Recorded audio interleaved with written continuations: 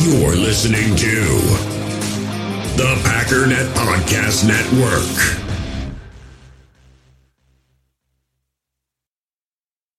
We all have smartphones, and we all know they're pretty amazing, but they also can be amazingly distracting, especially when we're around other people. So US Cellular wants us to reset our relationship with our phones by putting down our phones for $5. That's right, a company that sells phones wants us to put down our phones. And to see what we find, learn more at uscellular.com/built for us.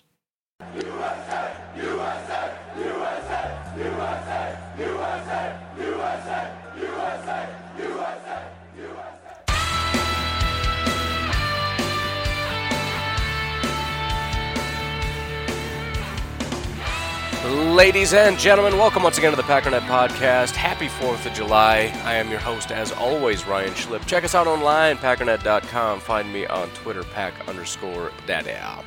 So we're going to keep it kind of light today. I just want to kind of quickly, I guess, go through and look at some of the stuff in the Facebook group. I posed the question of bold predictions, both for the team and for the player. And then we also got a little bit of a bonus thanks to Cody in the Facebook group asking the question, what's the Packers' biggest challenge to overcome in 2019, which I think is a pretty good question. So those are going to be the three things that we look at, and really I'm just going to be looking at some of the answers. And if I have thoughts on the answers, then I have thoughts on the answers. So I guess in a way this is sort of a listener-driven podcast. But again, 4th of July, it's a holiday, so we're going to make it real quick, real short, and you can get back to grilling up the old cheeseburgers or whatever it is you're doing today. So let's just take our break and dive into it. We all have smartphones, and we all know they're pretty amazing, but they also can be amazingly distracting, especially when we're around other people. So US Cellular wants us to reset our relationship with our phones by putting down our phones for $5. That's right, a company that sells phones wants us to put down our phones. And to see what we find, learn more at uscellular.com/built for us. In the hobby, it's not easy being a fan of ripping packs or repacks. We get all hyped up thinking we're going to get some high-value Jordan Love card, but with zero transparency on available cards and hit rates, it's all just a shot in the dark. Until now, introducing slab packs from arenaclub.com, the only repack that provides real value, a complete view on all possible cards, and clear hit rates for each one. Now when I buy slab packs on Arena Club, it finally feels like I know what I'm getting. And honestly, the best thing for me and my son is the fact that we're kind of novices into this. When I walk into a card shop with my son, and a card says it costs $40, kind of just taking his word for it that that's a good value. So I appreciate the transparency on grading, as well as just getting excited about seeing what you could potentially get. Right now, you can get 10% off your first purchase by going to arenaclub.com/packdaddy. Wow, that's crazy offer. 10% off a $400 slab pack. That's $40 right there. Anyways, that's arenaclub.com/packdaddy for 10% off your first purchase. Also, a little pro tip for you. Found out last night that if you play the podcast at half speed, it sounds like I'm completely hammered. And I thought that was kind of funny. Also found out that if you play it at 3x speed, you can make your 2-year-old daughter cry. So, something to explore, something to check out. Maybe you're interested in either or both of those things. Whatever you're into, I'm just here to help and give you some suggestions to better your life. That's the point of this podcast, to inspire you. So my hope, not only would I like to try to remember to keep these things somewhere so we can kind of look back at them, I'd like to try to think of some kind of fun little wager. Not money, just because, I don't know. It feels weird doing that. But something, I don't know. But anyways, we're going to start off with player predictions for the 2019 season, and Kyle starts it off. Says Kumaro is going to be the second leading receiver in yards. Jamal leads the team in rushing yards. So I know Devontae came out, and he has just been all hype train all day. I mean, I don't know exactly what Rodgers thinks of this offense, but Devontae is just all jacked up. And maybe he's just trying to step in and fill that void where it's, everybody wants Rodgers to be kind of the rah-rah guy and blow a bunch of smoke, and he's just like, nah, I'm not doing that. Maybe Devontae's just filling that void. But this guy is just, 1 minute he's just jacking up Darnell Savage, like we got to steal, he's going to be a freak, and now all of a sudden Geronimo's like, oh, he's going to be so good, man. Maybe he will, I don't know, but I just think that's funny.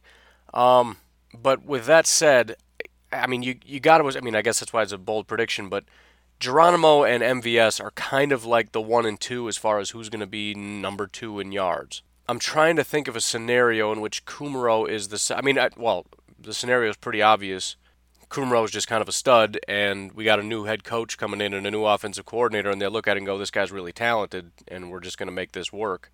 The other thing is, I suppose one way that you could lead in yards would be to, see, that's the thing. Everything I can say about him, I can say about somebody else. But, I mean, if, for example, he were to go in the slot and just get a bunch of receptions and just kind of be that little dump-off guy, maybe. And even then, it would be kind of like he's sort of the solid, I guess, slot guy, and, then there's just kind of a rotation. Sometimes it's EQ, sometimes it's, if it's enough of a rotation, maybe. But let me just put it this way. If there was a wager on the table about Kumaro being the second leading receiver, I'd give you very good odds and I'd put a lot of money down. But you already knew that. But I hope he does well, man. I like Kumaro, UW guy, Bosa cousin. I mean, everything about him is just kind of awesome. Jamal is a real possibility, and I think the bold, I don't know, maybe you just are saying it outright, but I think I know where you're going with this. Aaron Jones isn't going to stay healthy. Jamal is going to come in and lead the team in rushing yards. If I'm wrong, correct me, but that's going to be my assumption. Because that is a bold, beyond bold take if we're saying Aaron Jones is healthy and Jamal just takes his spot and runs with it. But that's possible. I mean, he's 0 for 2 and staying healthy on the season, although Jamal was also hurt. So I could see that, but in both cases, if you're right, I feel like I would be depressed. Because I don't see Kumaro leading the team in receptions in a positive way. In other words, like MVS and EQ and Geronimo are pretty good, but Kumaro's just a lot better.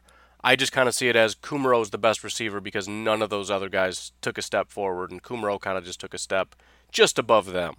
And then Jamal leading the team means Aaron Jones is hurt. So you've depressed me. Thanks a lot, Kyle. David jumps in next and says at least 3 interceptions for Darnell Savage, 1 pick 6. So it looks like there were 27 safeties last year that had 3 interceptions. Of that group, there were a few rookies. It looks like, let's see, Justin Reed out of Houston. Derwin James obviously had 3. Justin Reed had 3. Jesse Bates had 3. And J.C. Jackson with New England, I don't know if he's a corner or a safety, but he also had 3. So it's not super far-fetched, and of that group, Justin Reed out of Houston and Jesse Bates in Cincinnati also had a touchdown. So 3 touchdowns, 1 interception is pretty realistic. And, when you consider Derwin and basically the top safeties, Derwin and Jesse Bates especially were the 2 that really stood out for most people. Justin Reed, not quite as much, not as well known, but props to him, I guess. 3 picks kind of seems to be that number for the top guys, and then again, two of the 3 of those guys ended up getting a pick or pick 6 out of it. It's all right. I mean, I think it's a solid number. Either that was a very, very good rough estimation, or you did your homework, because that's like the perfect number to pick, 3 and 1. So I can get on board with that, especially his style, right? I mean, if he was like a really, really good strong safety, or even like a Taylor Rapp, who I really, really like, but he's just not that kind of a guy, I might kind of push back on you a little bit, but I'm not going to push back. I think that's a really good benchmark to say. I mean, if he hits that, he's in line with the top young rookie safeties, and if he falls short of that, not as good as you'd hope. If he goes above that, then you kind of compare it to the Derwin Jameses and the Jesse Bates and go, dude, he exceeded that. That's crazy. So yeah. I'm on board with that, man. I need to write that one down. Speaking of, I've never looked at this before. I know, just like PFF, there's a lot of people who do not like Walter Football, and I think it's for relatively good reasons, but I think one thing that they do really well is get some inside information. I actually think they're pretty good insiders. That Charlie Campbell guy that he's got there really does a really good job of that kind of stuff. As far as ranking prospects, maybe he's not quite as good or whatever, his mock drafts, whatever. But let me just read a little bit here about Darnell Savage, because I haven't read this before. But they actually ranked him as the number 2 safety in the draft. 5'11", 198 pounds, etc., 4.36. I love it. But it says Savage has become a hot prospect, putting together great workouts in the lead up to the draft. On top of the workouts, he has good tape from his final season at Maryland, and the team loves his character. Of all the prospects in the 2019 NFL Draft, Savage could be the leader for the most pre-draft visits, as there are 10 teams and counting that have hosted him in April. Savage has a chance to go much higher than expected and could sneak into the first round. Sources say he's a smart kid, a team leader, and charismatic. That's awesome. It's awesome because it's not just And it really speaks to why the Packers would do this, because it's not just the tape, which Brian Gutekunst says it's all about the tape, right? That's the most important thing. The tape is there's no question. But you add to that he's really intelligent, which is important for every football player, but especially a safety on defense.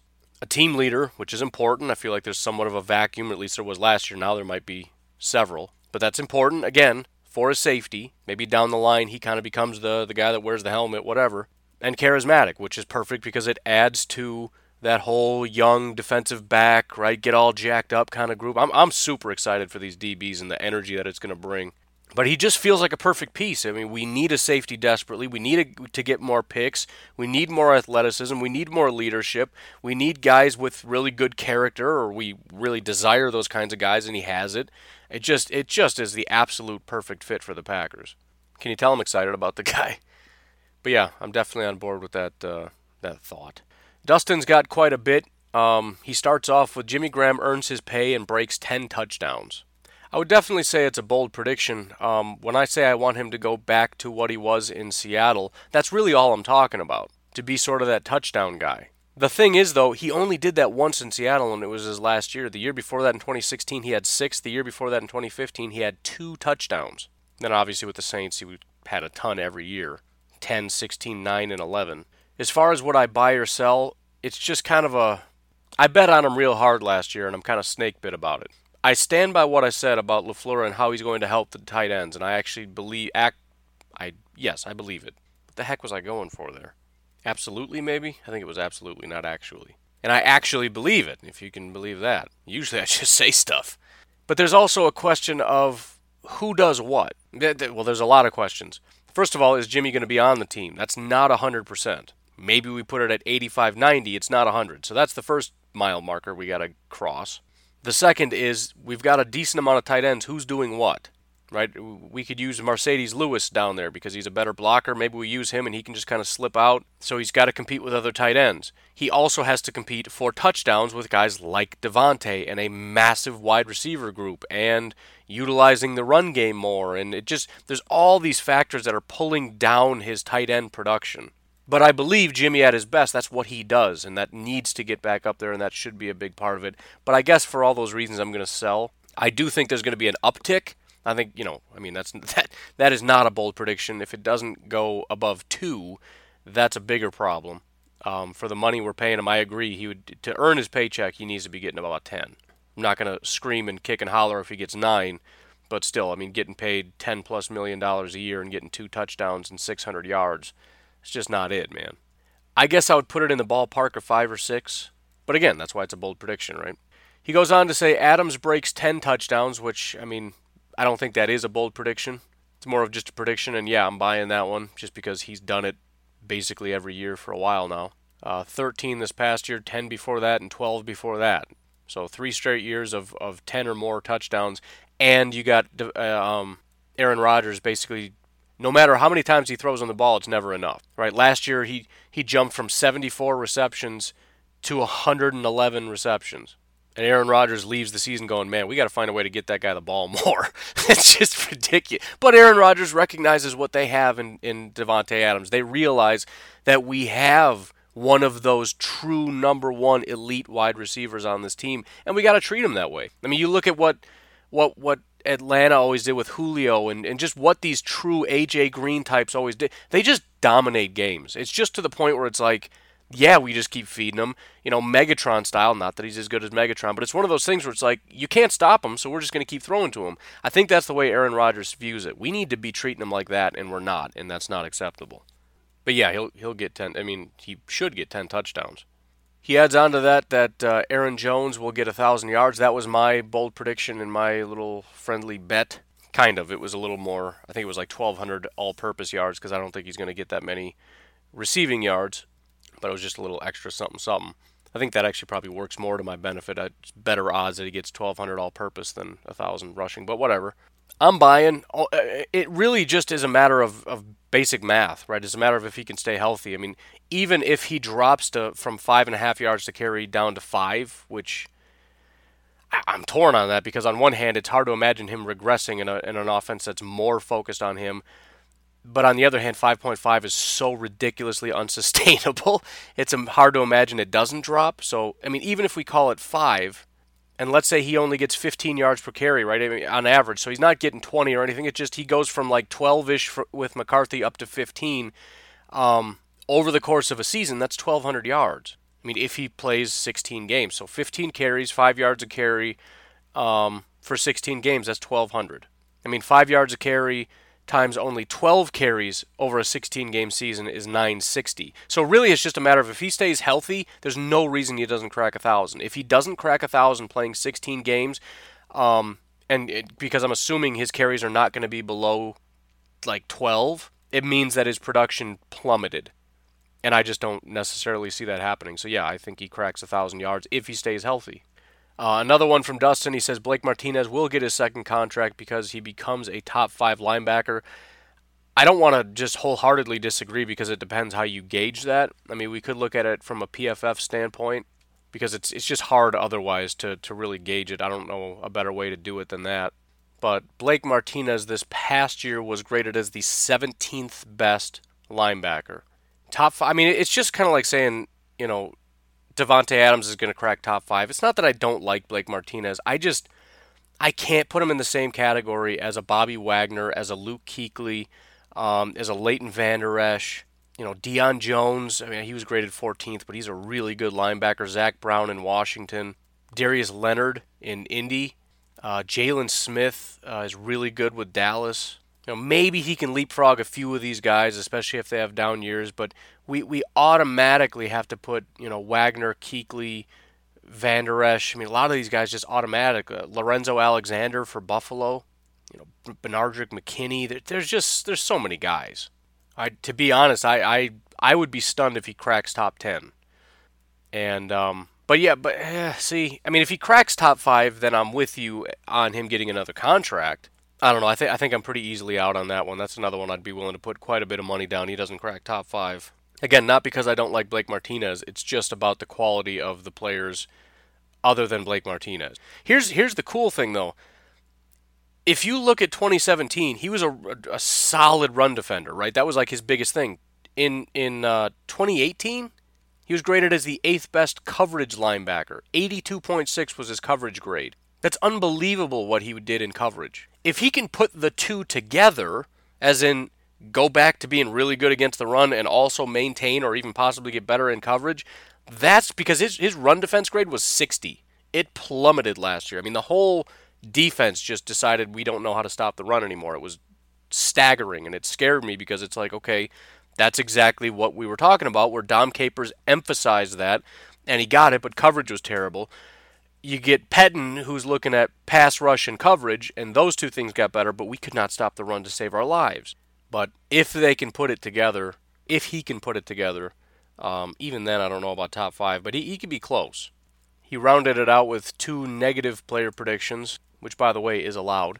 Darnell Savage doesn't perform like we're predicting him to because he's a rookie. Kevin King doesn't impress. I'll say I'm not going to buy it just because I want to stay hyped up on Darnell, but I absolutely could see it. I mean, it's just statistically, what are the odds that he is a stud?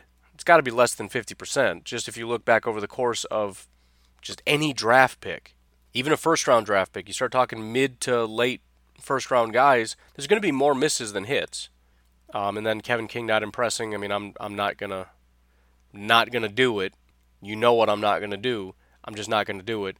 But I mean, I guess if that's how you feel, Dustin, you know, that's your opinion. That's your opinion, man. I don't have an opinion on that one. Oh, I like this. Prediction from Phil. Kyler Fackrell improves on his 2018 performance and gets named to the Pro Bowl. Dude. Phil just went all kinds of crazy on me. I mean, you can kind of take it a couple different ways. One would be that Kyler Fackrell sort of maintains his pass rush ability and then improves as, you know, in coverage against the run, those kinds of things.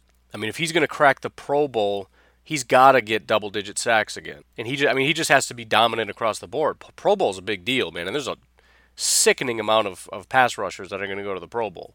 I mean, you look at some of these, J.J. Watt, Myles Garrett, Melvin Ingram, Calais Campbell, Von Miller, Jadeveon Clowney, Dee Ford, TJ Watt, Cam Jordan, DeMarcus Lawrence, Danielle Hunter, Khalil Mack, Ryan Kerrigan, Anthony Barr, get out of my face, Olivier Vernon. And he was only there to substitute because Khalil Mack didn't go. I mean, if I were to extend that list out, here's the other thing. That's actually kind of bad news. No, it's not. I was going to say that if you extend that list out, then you would assume that there's a lot of other pass rushers, and some of those names would be guys like Preston and Zadarius Smith or Rashawn Gary. I love the energy, man. I don't know what he could even do to get on the radar enough to be sent to the Pro Bowl. There would be riots like Kyler Fackrell. How? And I mean, he would have to improve to the point where he gets double-digit sacks, and it's not just because his conversion rate is so high. Like, his pressures are also ridiculously high. Because that was sort of the problem with the numbers, is if you look at the actual percentage of pressures that he got, it wasn't very high. It just was a matter of when he got pressure, and an inordinate amount of those times converted into sacks. But again, even then, if he ends up getting 11, 12 sacks, he's not going to the Pro Bowl. So what would he have? 15 sacks? I love it, but no, man. Jason Spriggs becomes an effective pass blocker. I could see that. Like I say, he has gotten very quietly better.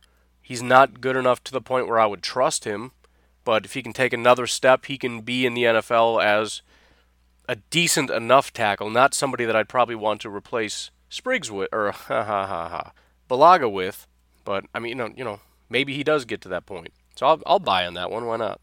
Jay Sternberger becomes NFL Offensive Rookie of the Year. No.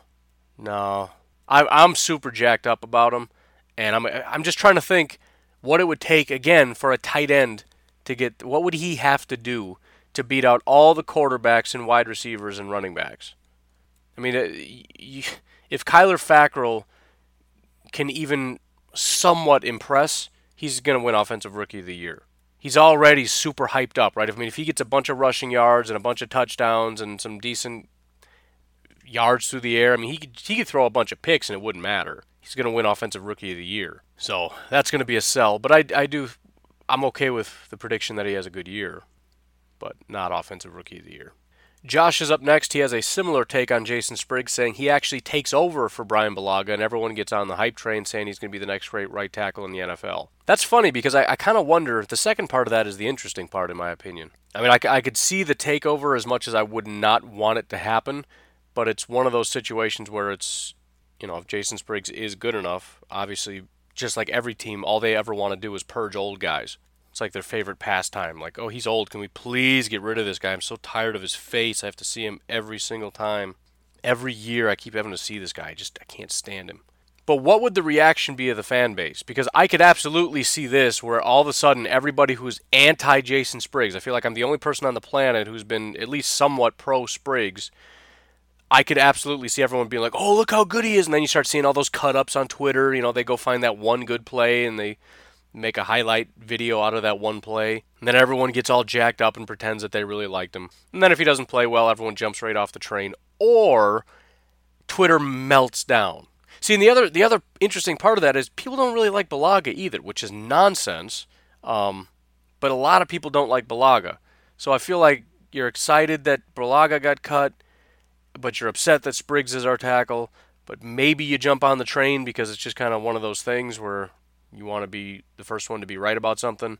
I would actually be really interested in how Twitter would react because it could go either way, and maybe it's just like ripple effect where you like drop a cinder block in the water and everything just kind of spreads out from each other. You got one half of the faction going way crazy in one direction. He's going to be elite. You got half of Packer fan base over here going, he's just garbage and Gutekunst should be fired. This is the worst thing that's ever happened. And then they do Twitter battles, go to war, which is, I suppose, the equivalent of, a pillow fight. But Josh goes on to say that he's the guy that he's watching the most. This is when the kinds of linemen put it together and go crazy. He definitely needs to be on that watch list, right, of guys, because it changes the dynamic of everything so drastically. Right now, in my opinion, and who knows what happens with Billy Turner, maybe he's seen as the heir apparent. I don't know. I'm not super high on that idea either at this point. But if Spriggs can put it together, remember, we traded up in the second round because this guy is an athletic freak. I mean, he is just off the charts. He's unbelievably talented. If he can put it together and be that guy, not only do we have a young, talented right tackle of the future that we're going to have for a pretty long time, but it changes the dynamic going forward as far as what the team needs. I'm looking at it saying we got to go offensive tackle next year unless we re-sign Brian Bulaga, which is another somewhat of a negative thing because as much as I like Bulaga, you gotta move on at some point. And getting ahead as an NFL franchise means being able to let expensive talent go so that you can get young guys like Spriggs, although he's going to end up getting paid. But I don't think he's going to get a massive contract. He's not going to get David Bakhtiari money because he had one good year. He's had several bad years and a bad injury. So that's going to negatively affect his ability to get a massive contract. Maybe he gets, like 9 a year average, 20 in guarantees or something, I don't know. But it changes. You look at the draft, and you got this super talented offensive draft with some really good defensive players that are probably going to fall because it's so offensively crazy. So there's just a ton of potential to get some freakish guys, especially on offense, that we've never really had before, including some of our tackles, that's true. But if we don't need one, what? Get a wide receiver? If Aaron Jones gets hurt again, do you consider a guy like Travis Etienne? Probably not, because, again, the scheme makes certain people really good. But I'm just saying, it really changes the dynamic, and it's a super important position. So, yeah, we probably should be putting more attention into it than we are, but I think it's just a matter of not having a lot of faith in that happening. Lee says 19-0. Sell. But I like it. I like where your head's at. Garrett says Josh Jackson breaks out and is the player he was coming out of college and leads the NFL in interceptions. So there's always a question of, okay, what does breaks out mean? That's what breaks out means. So last year, interceptions, people that led with interceptions, Damontae Kazee out of Atlanta, Xavier Howard out of Miami, Kyle Fuller, all had 7 interceptions. So the benchmark is 7 picks. So we're looking for roughly 1 pick every other game. A half a pick a game gives him 8 interceptions on the season. Definitely doable, man. I think one of the biggest obstacles is going to be the amount of playing time he has, which I don't necessarily see going down. But remember, we got Tramon, and even if Tramon and Jair and Kevin King are kind of starting for like a game or two, that's really going to hurt your ability to meet that benchmark. Same with Aaron Jones. I mean, if he gets a hamstring injury and misses 3 games, cracking that 1,000 yards gets a lot harder. And then if he does it, it's really disappointing because it's like, man, he could have had 1,500 this year. But all right, man, I'm not even going to sell on that. I mean, obviously, I don't think it's going to happen, but I want to ride that one out. I like that. It's another one to track. This will be fun too during the season. This is why I need to do what I'm not doing right now, which is keep track of this, so we can go along as the season goes on and go, let's see, Aaron Jones needs to be averaging this much a game. Did he hit it? Did Josh Jackson get his pick? Whatever. Just kind of track that out, man. Jack says, my bold prediction is that no one will be talking about this quote-unquote controversial LaFleur-Rodgers relationship. He says it's because our offense will be too good anyways, 11 wins in the regular season and or clinch NFC North before regular season even ends. Yeah, I think that's true. I mean, it's going to go either way. If things don't work, this is never going to die. This is going to be Aaron Rodgers' fault. Aaron Rodgers is toxic. It doesn't matter who you bring in here. He's never going to listen. He's the problem. They need to find a new quarterback, and it's going to be horrible. Not only do we have to watch a team that is failing for the 3rd year in a row, which is going to make me sick, but we're going to have to listen to these dummies and the national media and probably some local people trashing Aaron Rodgers, saying he's the problem. When in reality, it's a brand new offense, and they're trying to figure it out.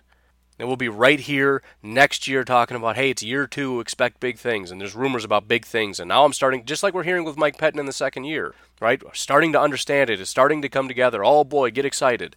But yes, I do expect the offense to perform well. And I think all this stuff dies out. And I think it's our sacred duty to remind all these national media people that they're a bunch of dummies. Justin says Darnell Savage leads the division in interceptions. I like that these are all different, but they're also like different, like very specific.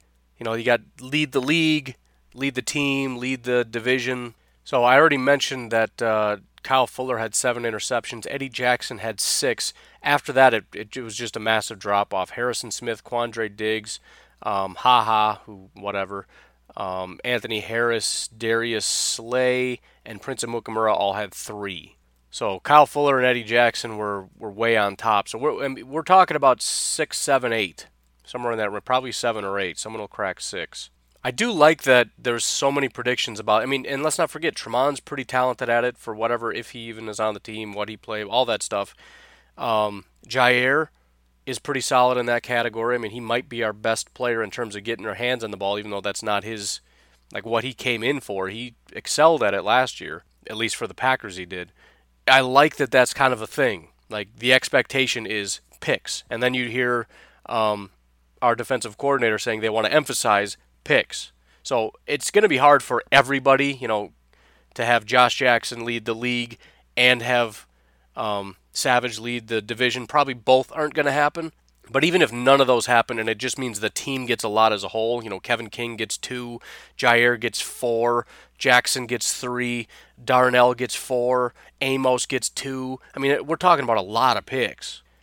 By the way, special alert, Jamal Williams will be in Oconto, Wisconsin. Anybody who lives in, around, or near Oconto, Wisconsin, go check out Jamal Williams, 9:45 to 11:45 a.m., which is in 20 minutes, so it'll be over by the time you hear this. 820 Arbutus Avenue in Oconto, Wisconsin. I was looking at the schedule on my phone, and it's like, would you like to sync this with your phone? And I was like, I guess. So now I get these alerts all the time. What? Oh. Why did I just check my phone? What is going on? Oh, that's horrible. I don't even want to say the words, man. Kendrick Norton. I'm sure you already know. Look it up. Wow. That's so horrible. Okay. Sorry, it's hard to just see that and then transition into like, oh, what's the next prediction? I feel so not good right now. All right, anyways, gotta do it. Gotta do what you gotta do. Chris says Lucas Patrick will not only earn a roster spot, but will develop into a solid and reliable backup guard. I'm on board. I like Lucas Patrick, man. I really don't know why. It's just one of those things where I feel like sometimes we watch things and see different things when we're watching it.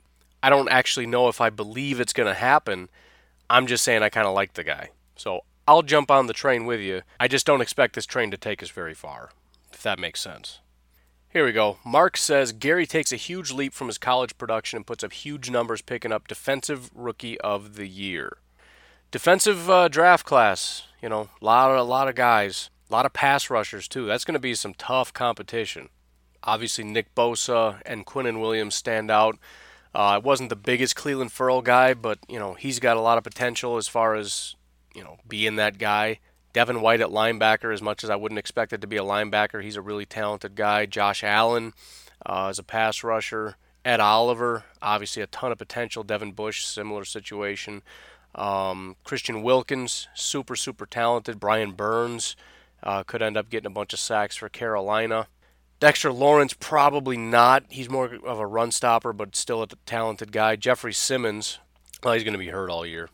Darnell Savage, Montez Sweat, Jerry Tillery, LJ Collier. Seattle picked him, and it was a dumb pick, so I doubt it. DeAndre Baker, you got the corners, Byron Murphy, etc., etc. So, it's a bold prediction that I can say I'm excited about, but would not put a wager on that one. And I think I'll I'll let you enjoy the train ride. I think it'll be a fun ride to be on. Might be a little bumpy, might get a little frustrating, but it'll be fun. The last two, of course, have to be the class clown sitting at the back of class. And I got to read it just because the creativity alone is... I didn't even get Brandon's at first because I'm slow, but it's pretty good. Brandon says, Kumaro sells 2 SUVs and a pickup truck. That's mean, but that's hilarious. Well done. Essentially, he predicted that he doesn't make the team, but again, A for creativity. That's hilarious. Also... do we think he could sell 2 SUVs and a pickup? Probably, because he's Jay Kumaro. In fact, if that's all he sells, he's kind of a terrible salesman, right? Like, if you knew Jay Kumaro was selling at a local car lot, wouldn't you want to go to that one just so you can, hang out with Kumaro? And then if you're actually going to buy a car, you want to be like, dude, I bought my car from Kumaro. Go in, a Kumaro jersey and act all cool, and he'll pretend he likes you even though he hates his life, because he's selling cars. But, he'll smile and probably sign your jersey if you buy see, that's something right there. Hey, man, can you sign my jersey? I don't know, you could buy this car or not. I don't know, maybe that's more of a bold prediction than I thought. And Josh, being typical Josh, sorry, I should probably call you Joshua, that's what your name says Josh Jones gets a Midol sponsorship. It's fine. It's one of those jokes the kids won't understand anyways, so it's not even really that inappropriate. Because never mind. Now I'm just going to get myself in trouble if I keep talking. You get the joke. It's a funny joke. Leave me alone.